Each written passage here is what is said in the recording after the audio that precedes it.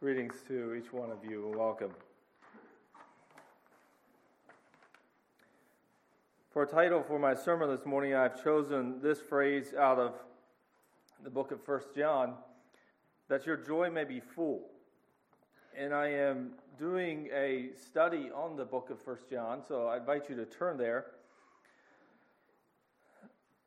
I'm attempting to just simply take the message that John has written here in this letter to the churches and to expound upon it and see what is he trying to tell us, what is the message that God wants us to hear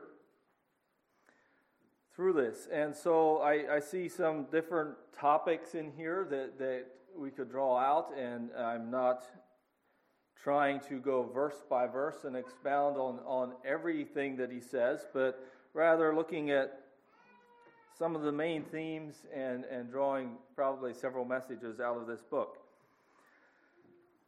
So this morning I'm looking at this phrase in verse 4, these things we write to you that your joy may be full. So he gives them the reason why he's writing to them, why he feels this need, this burden to write and send this out.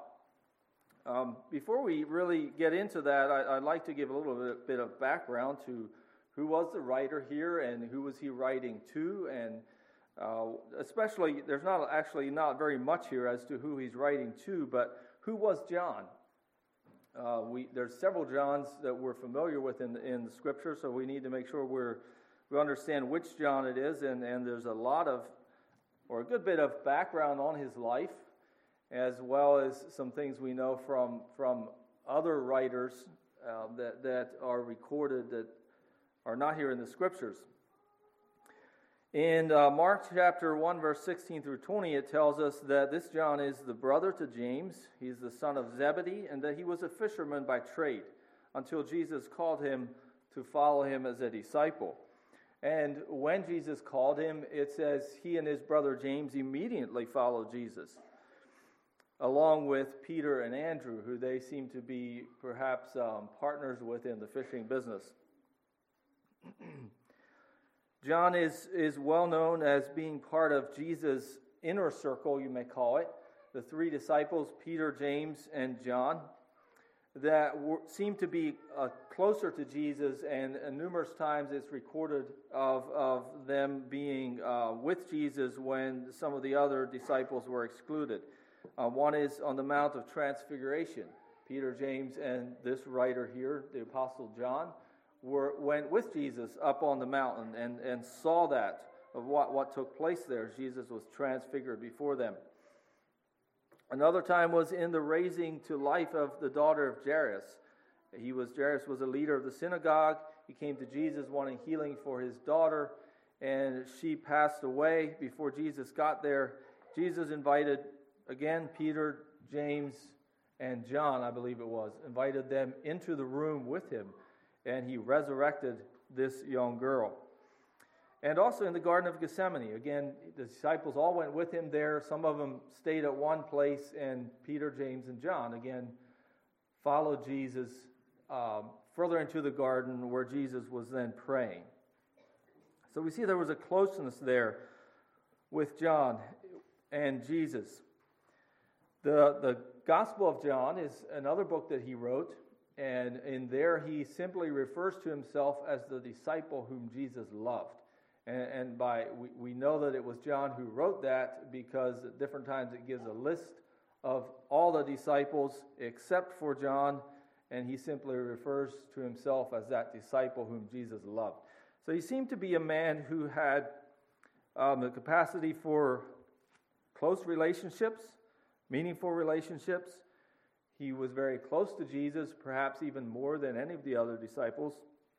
Not that Jesus was discriminating or anything here, but just as we have friends who are close, Jesus also did. Several of the maybe negative things that we see about his life. We can see that he was a sinful person, just as we are. He, along with his brother, desired and requested to sit next to Jesus in his kingdom. You're probably familiar with that account, where they kind of snuck up to Jesus maybe when the other disciples weren't right there and made this request, thinking that they could somehow gain a better position if they'd get their name in there first. But we know what Jesus told them. He said, that's not like it is in my kingdom.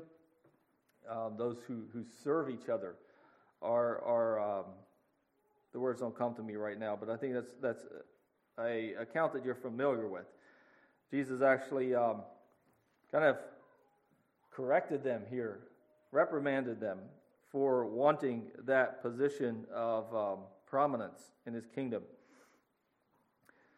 Another time it tells us something about John in the Gospels is when the Samaritans there did not receive Jesus, as Jesus was traveling to Jerusalem, went through a Samaritan town, and doesn't really tell us what happened, but the Samaritans apparently rejected Jesus, and John and James ask Jesus if they should command fire to come down from heaven and consume these Samaritans for their rejection of Jesus. So it seemed like John was, along with his brother, they were really wanted to take control here and give a punishment to these people. And Jesus again had to correct them for what was coming out of their heart and their wrong motives. We know that John knew the high priest at the time of Jesus' crucifixion. It tells us in one of the Gospels that he went in to that trial before the high priest along with Jesus because he knew the high priest. And then he was the one who actually let Peter come in as well. And then we know what happened as Peter stood there and 3 times denied his Christ, his Lord and Savior. It doesn't tell us anymore as to what happened to John as he was in there during that trial. John was the one that Jesus asked to care for his mother as Jesus hung on the cross about to die. He appointed John to be the one who would care for Mary, his mother. And it says that John did that. He was also one of the first ones to see the empty tomb. Mary and the ladies who came there went and saw the empty tomb, then went and told Peter and John, and John, it tells us, outran Peter and saw the empty tomb and believed. He recognized the resurrected Lord when he appeared to them as they had returned to fishing. Just quickly reminding you of these things that you're probably familiar with, but the disciples had decided to, or at least a group of them decided to go back to fishing. After Jesus had resurrected, they seemed to be not quite sure where their place was at this time. John was one of them. They returned to fishing. And then Jesus came out to them. I think he was on the shore and spoke to them, telling them to I'm not sure now. I hope I'm not getting this mixed up. But anyhow, I think it was the time he told them to put the net on the other side, right? Yes. And John recognized who Jesus was. It was John there who said that it's the Lord. And they weren't quite sure. They didn't realize at first who it was that was talking to them. But John recognized him as the Lord. John concludes his account that he wrote in the Gospel of John of Jesus' life. He concludes it by saying that there are many other things that Jesus did, and if they were all written, I suppose that even the world itself could not contain the books. So John definitely had a lot of experience with Jesus, a lot that he didn't write down, and so he knew a lot about Jesus' life. He seems to be one who is definitely a reliable writer as he records Jesus' teachings to us. And then as in the time of the early church there, after Jesus had ascended back into heaven, John again was a prominent leader among the apostles. Him and Peter, it records a number of things in the book of Acts that him and Peter did together, and Peter often was the one speaking, but John was right there. And one example is when they healed the lame man at the temple gate. It was primarily Peter speaking there, but John was right beside him. And so that caused some turmoil there with the Jewish leaders that they had healed this man, and they ended up arresting Peter and John and putting them into prison for a time. John was one of the apostles that was chosen to go to Samaria and lay hands on the believers there, as they had not yet received the Holy Spirit. He is referred to by Paul as a pillar in the church in the book of Galatians. And we also know from studying this that John was probably, at the time that he wrote the first epistle here, he was probably an elderly man living in Ephesus, and then was later exiled to the island of Patmos, from where he received and wrote the book of Revelations. His writing, and it appears that probably his speaking style as well, was more short and to the point, more black and white than Peter and Paul in their writings.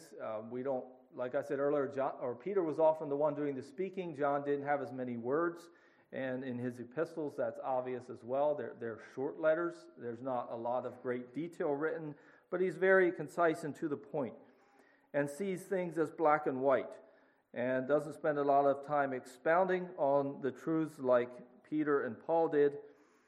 Another interesting thing to note is that his epistles don't really have any introduction, and it doesn't tell us here who he was writing this to, whereas Peter and Paul would, if you go back and look at their writings, they'd spend just the first couple paragraphs there just sending greetings and explaining who they were writing to and all that.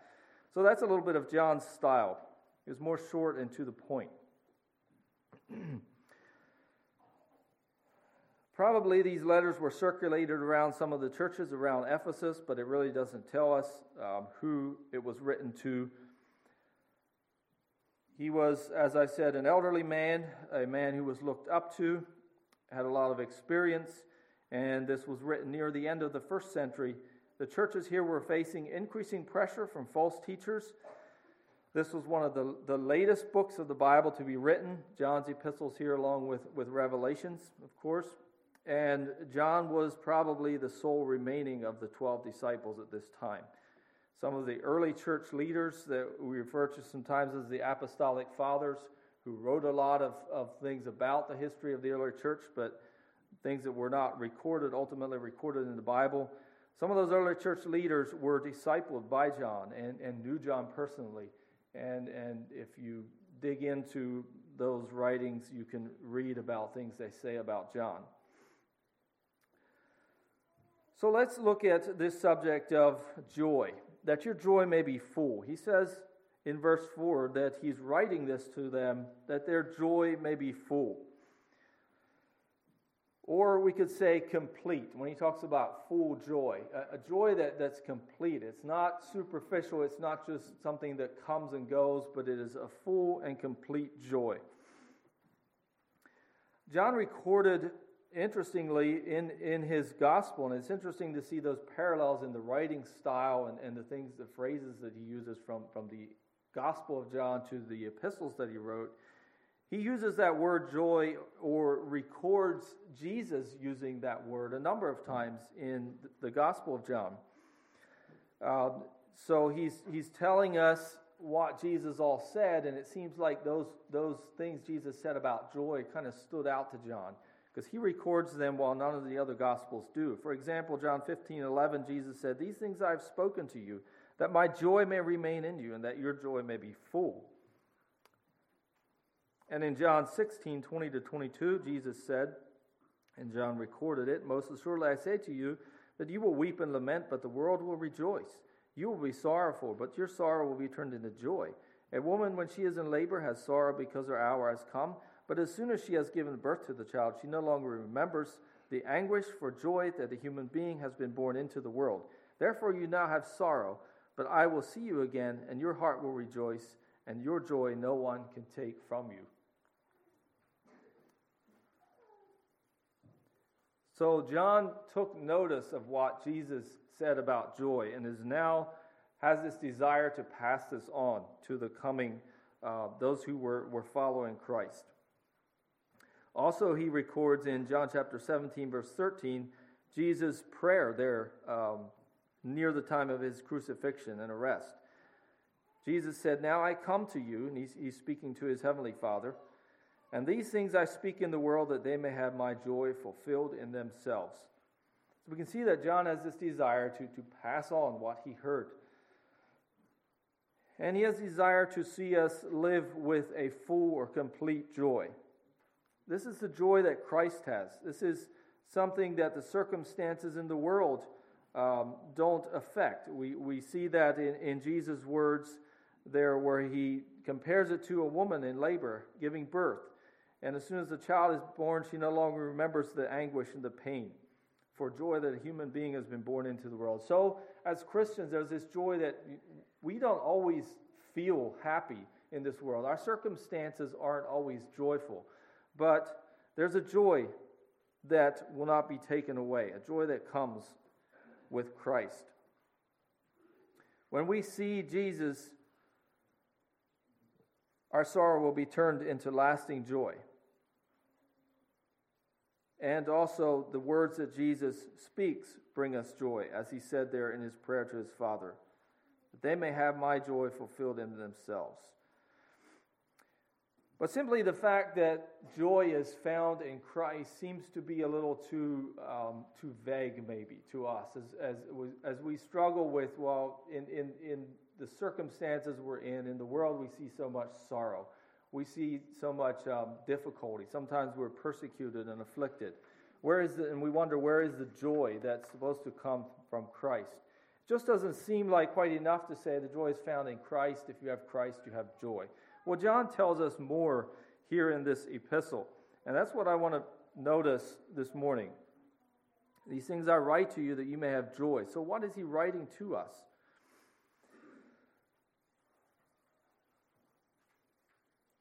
I want to notice three different things in this epistle, and primarily in the first two chapters, but as we can see, John's style is kind of he says as these little nuggets of truth, and then he kind of keeps circling back to it and making mention of it again. So we're also going to pull out some verses from later in the book as well. But primarily here in the beginning, we're going to notice some of the things he says to us so that our joy may be full. A little deeper, beyond just, if you have Christ, you have joy. What does that mean? First of all, I'll read verses 5 through 7 in chapter 1. This is the message which we heard from him and declare to you, that God is light, and in him is no darkness at all. We say that we have fellowship with him and walk in darkness. If we say that we have fellowship and walk in darkness, still reading it wrong. If we say that we have fellowship with him and walk in darkness, we lie and do not practice the truth. But if we walk in the light as he is in the light, we have fellowship with one another, and the blood of Jesus Christ, his Son, cleanses us from all sin. We walk with God. We find joy when we walk with God. Another way to say this is when we have fellowship with God. Just like when two people go on a walk together. Now, my wife, I know, does this more, and some of you ladies as well, maybe, than us men, but sometimes two ladies may go on a walk. My wife will go on a walk with a neighbor, and there's more to it than going from point A to point B. That's really not the purpose. There's more to it than getting exercise. That may be part of it as well. But it's the idea of spending time with someone. And I like that picture of walking with God. When you think about two friends going on a walk together, so that they have time with each other, so that they can talk. It's for a relationship. It's to discuss something, or maybe to just simply catch up on each other's lives if you have been apart for a while. To walk with God, to have fellowship with him.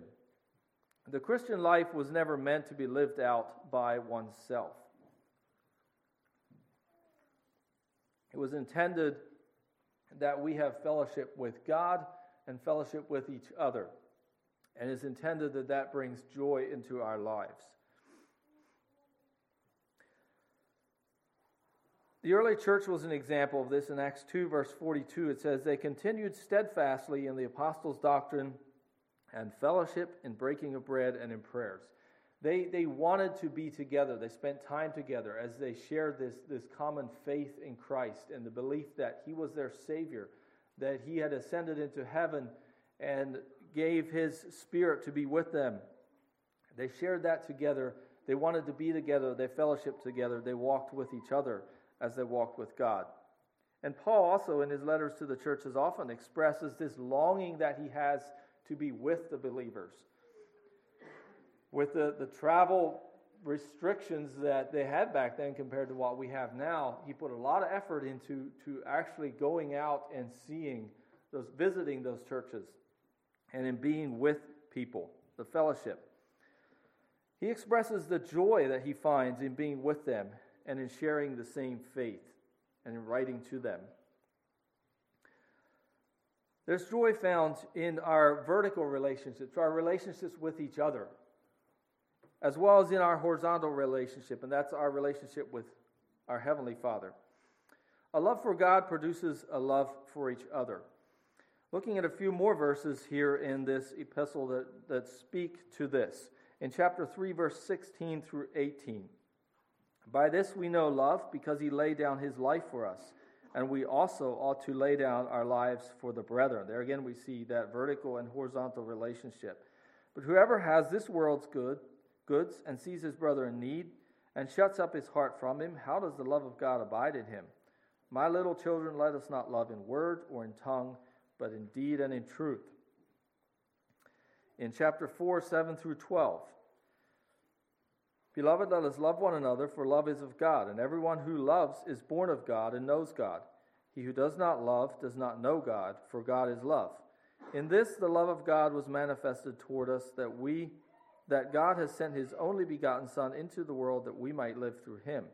And this is love, not that we love God, but that he loved us and sent his Son to be the propitiation for our sins. Beloved, if God so loved us, we also ought to love one another. No one has seen God at any time. If we love one another, God abides in us, and his love has been perfected in us.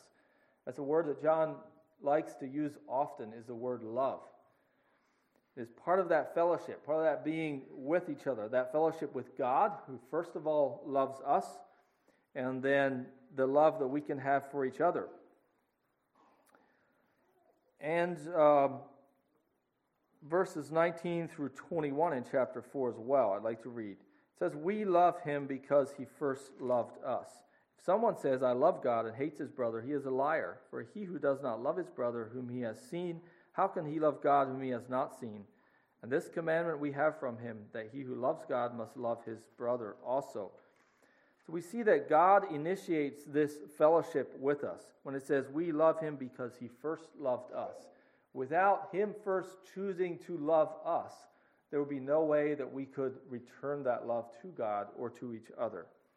God initiates the fellowship by offering us his love. This is what brings joy.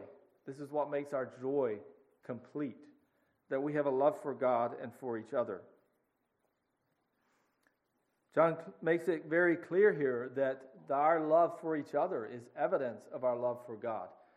Not only can we not love each other without a love for God, but the way that we love each other shows where our relationship is at with God.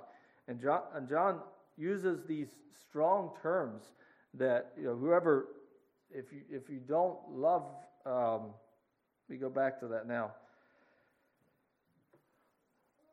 Not sure which verse it's in, but something about hating your brother. If you don't love him, you hate him. And it's that kind of a contrast that he keeps bringing out.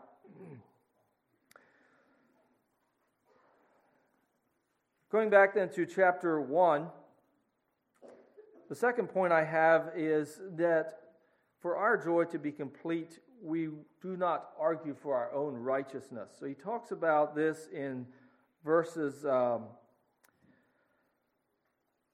8 through 10. If we say that we have no sin, we deceive ourselves, and the truth is not in us. If we confess our sins, he is faithful and just to forgive us our sins and to cleanse us from all unrighteousness. If we say that we have not sinned, we make him a liar, and his word is not in us.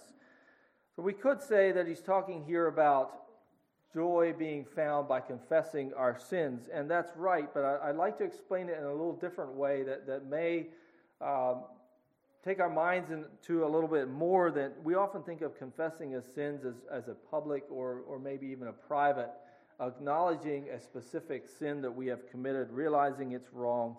And that is confession of sin, and that does bring joy. But I think what he's referring to here is even more than that. It's the idea of don't argue for your own righteousness. Don't try and say you're not a sinner. Don't try and say that you don't need Christ's forgiveness. Stop trying to prove that you are righteous on your own power without the love of God for you. Our human nature is to justify ourselves, to see our sin as small compared to other sins, to do more good, to try to outweigh the sin that we know is in our lives. This is arguing for our own righteousness. There's a joy that comes by confessing not only our specific sins, but acknowledging that we are sinners. And without Christ, without His forgiveness, we are simply helpless. There's nothing that we can do on our own to deal with that sin problem. Don't argue for your own righteousness. In chapter 3, verses 4 through 10, John gives us a seemingly harsh condemnation of that sin that remains in us. I'd like to read those verses and listen to what he's saying, and then we're going to go back to chapter 2. He says, "Whoever commits sin also commits lawlessness, and sin is lawlessness. And you know that he was manifested to take away our sins, and in him there is no sin. Whoever abides in him does not sin. Whoever sins has neither seen him nor known him. Little children, let no one deceive you. He who practices righteousness is righteous, just as he is righteous. He who sins is of the devil, for the devil has sinned from the beginning. For this purpose the Son of Man was manifested, that he might destroy the works of the devil. Whoever has been born of God does not sin, for his seed remains in him, and he cannot sin because he has been born of God." Now, if you realize that there is sin in your life, and you acknowledge that you are not a perfect person, and that even though you believe in Jesus, you realize that time and again you fall into sin. These verses can seem rather harsh and make you wonder, well, is there any hope for me? It says if we're born of God, we don't sin. Whoever abides in him doesn't sin. Whoever commits sin commits lawlessness. We're unrighteous. Again, John is rather stark in the contrast that he makes there. But turn to chapter 2, verses 1 and 2.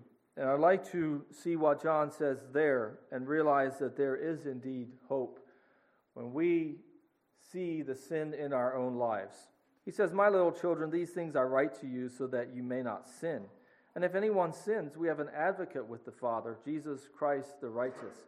And he himself is the propitiation for our sins, and not for ours only, but also for the whole world."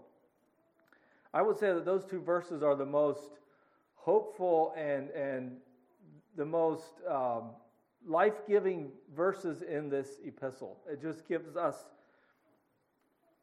a lot of hope, a lot of joy to realize that we have an advocate with the Father, Jesus Christ the righteous. An advocate, according to Strong's, is one summoned or called to one's side, especially called to one's aid. Here in John, it refers to Christ, his exaltation at God's right hand, pleading with God the Father for the pardon of our sins. It also, other places in Scripture, this same word refers to the Holy Spirit and is interpreted as the Comforter. In fact, that's used, I think, 4 times in the Gospel of John. The same Greek word as is here advocate is interpreted as comforter and referring to the Holy Spirit. It refers to the Holy Spirit destined to take the place of Christ with the apostles after Christ's ascension to the Father, to lead them to a deeper knowledge of the gospel truth and give the divine strength needed to enable them to undergo trials and persecution on behalf of the divine kingdom. So we have this advocate, this one who intercedes for us. And it's interesting that here it refers to Christ, and in the Gospel of John refers to the Holy Spirit. And I think that speaks to the fact that the connection between those two. We cannot separate God and His Son and His Spirit completely. They're in harmony with each other. Both Jesus Christ and His Spirit are our advocate with the Father. This gives us hope. And I think back to the book of Romans. I think it's chapter 7 and 8, where Paul gives a longer explanation of this sin that we find in ourselves. If you recall, if you're familiar with that passage, Paul says how that he finds this sin in himself, and there's this ongoing struggle within him to do what is right. He knows to do what is right, but he keeps finding this sin there. So it's a good example there of Paul's writing style compared to John's. Paul expounds upon that same idea, goes a lot deeper into it than John does here. But John does not condemn us. He says there is an advocate with the Father. Also notice the word propitiation here. There's a propitiation for our sins. A means by which our sins are covered and remitted is what that word means.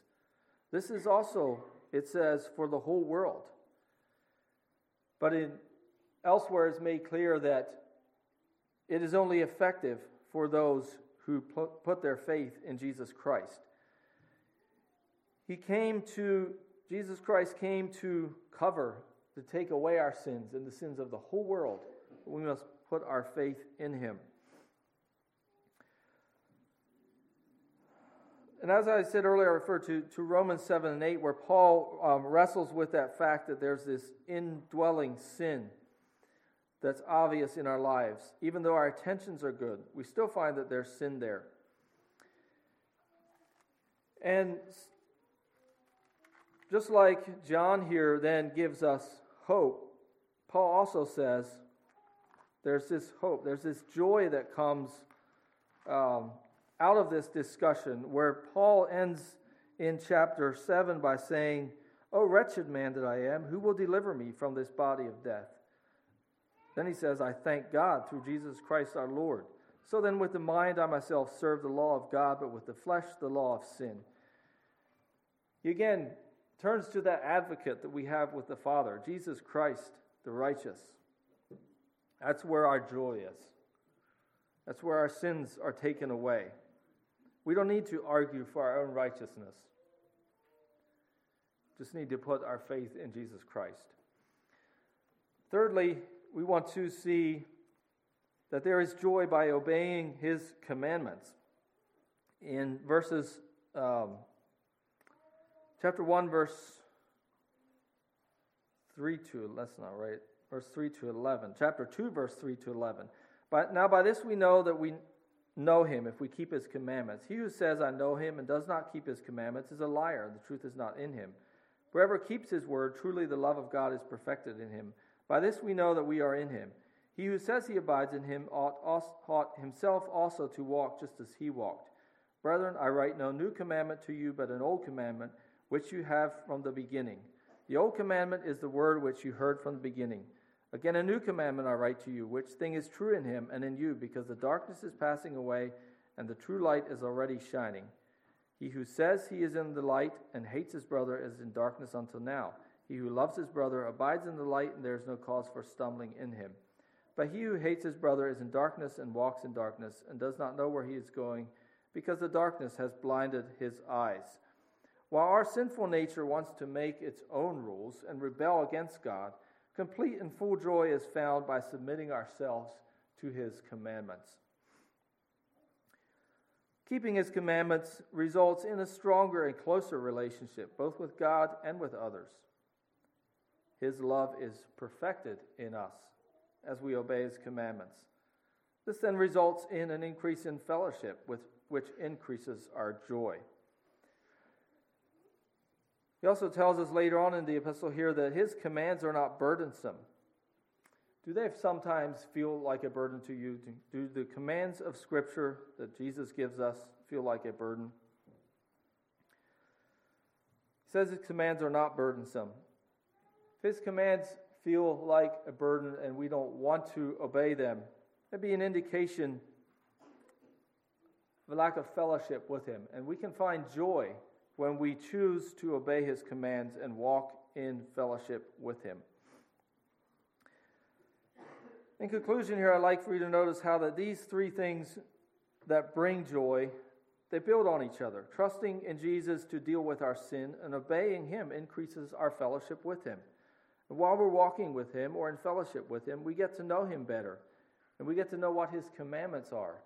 And those commandments become easier to obey, and our joy is increased.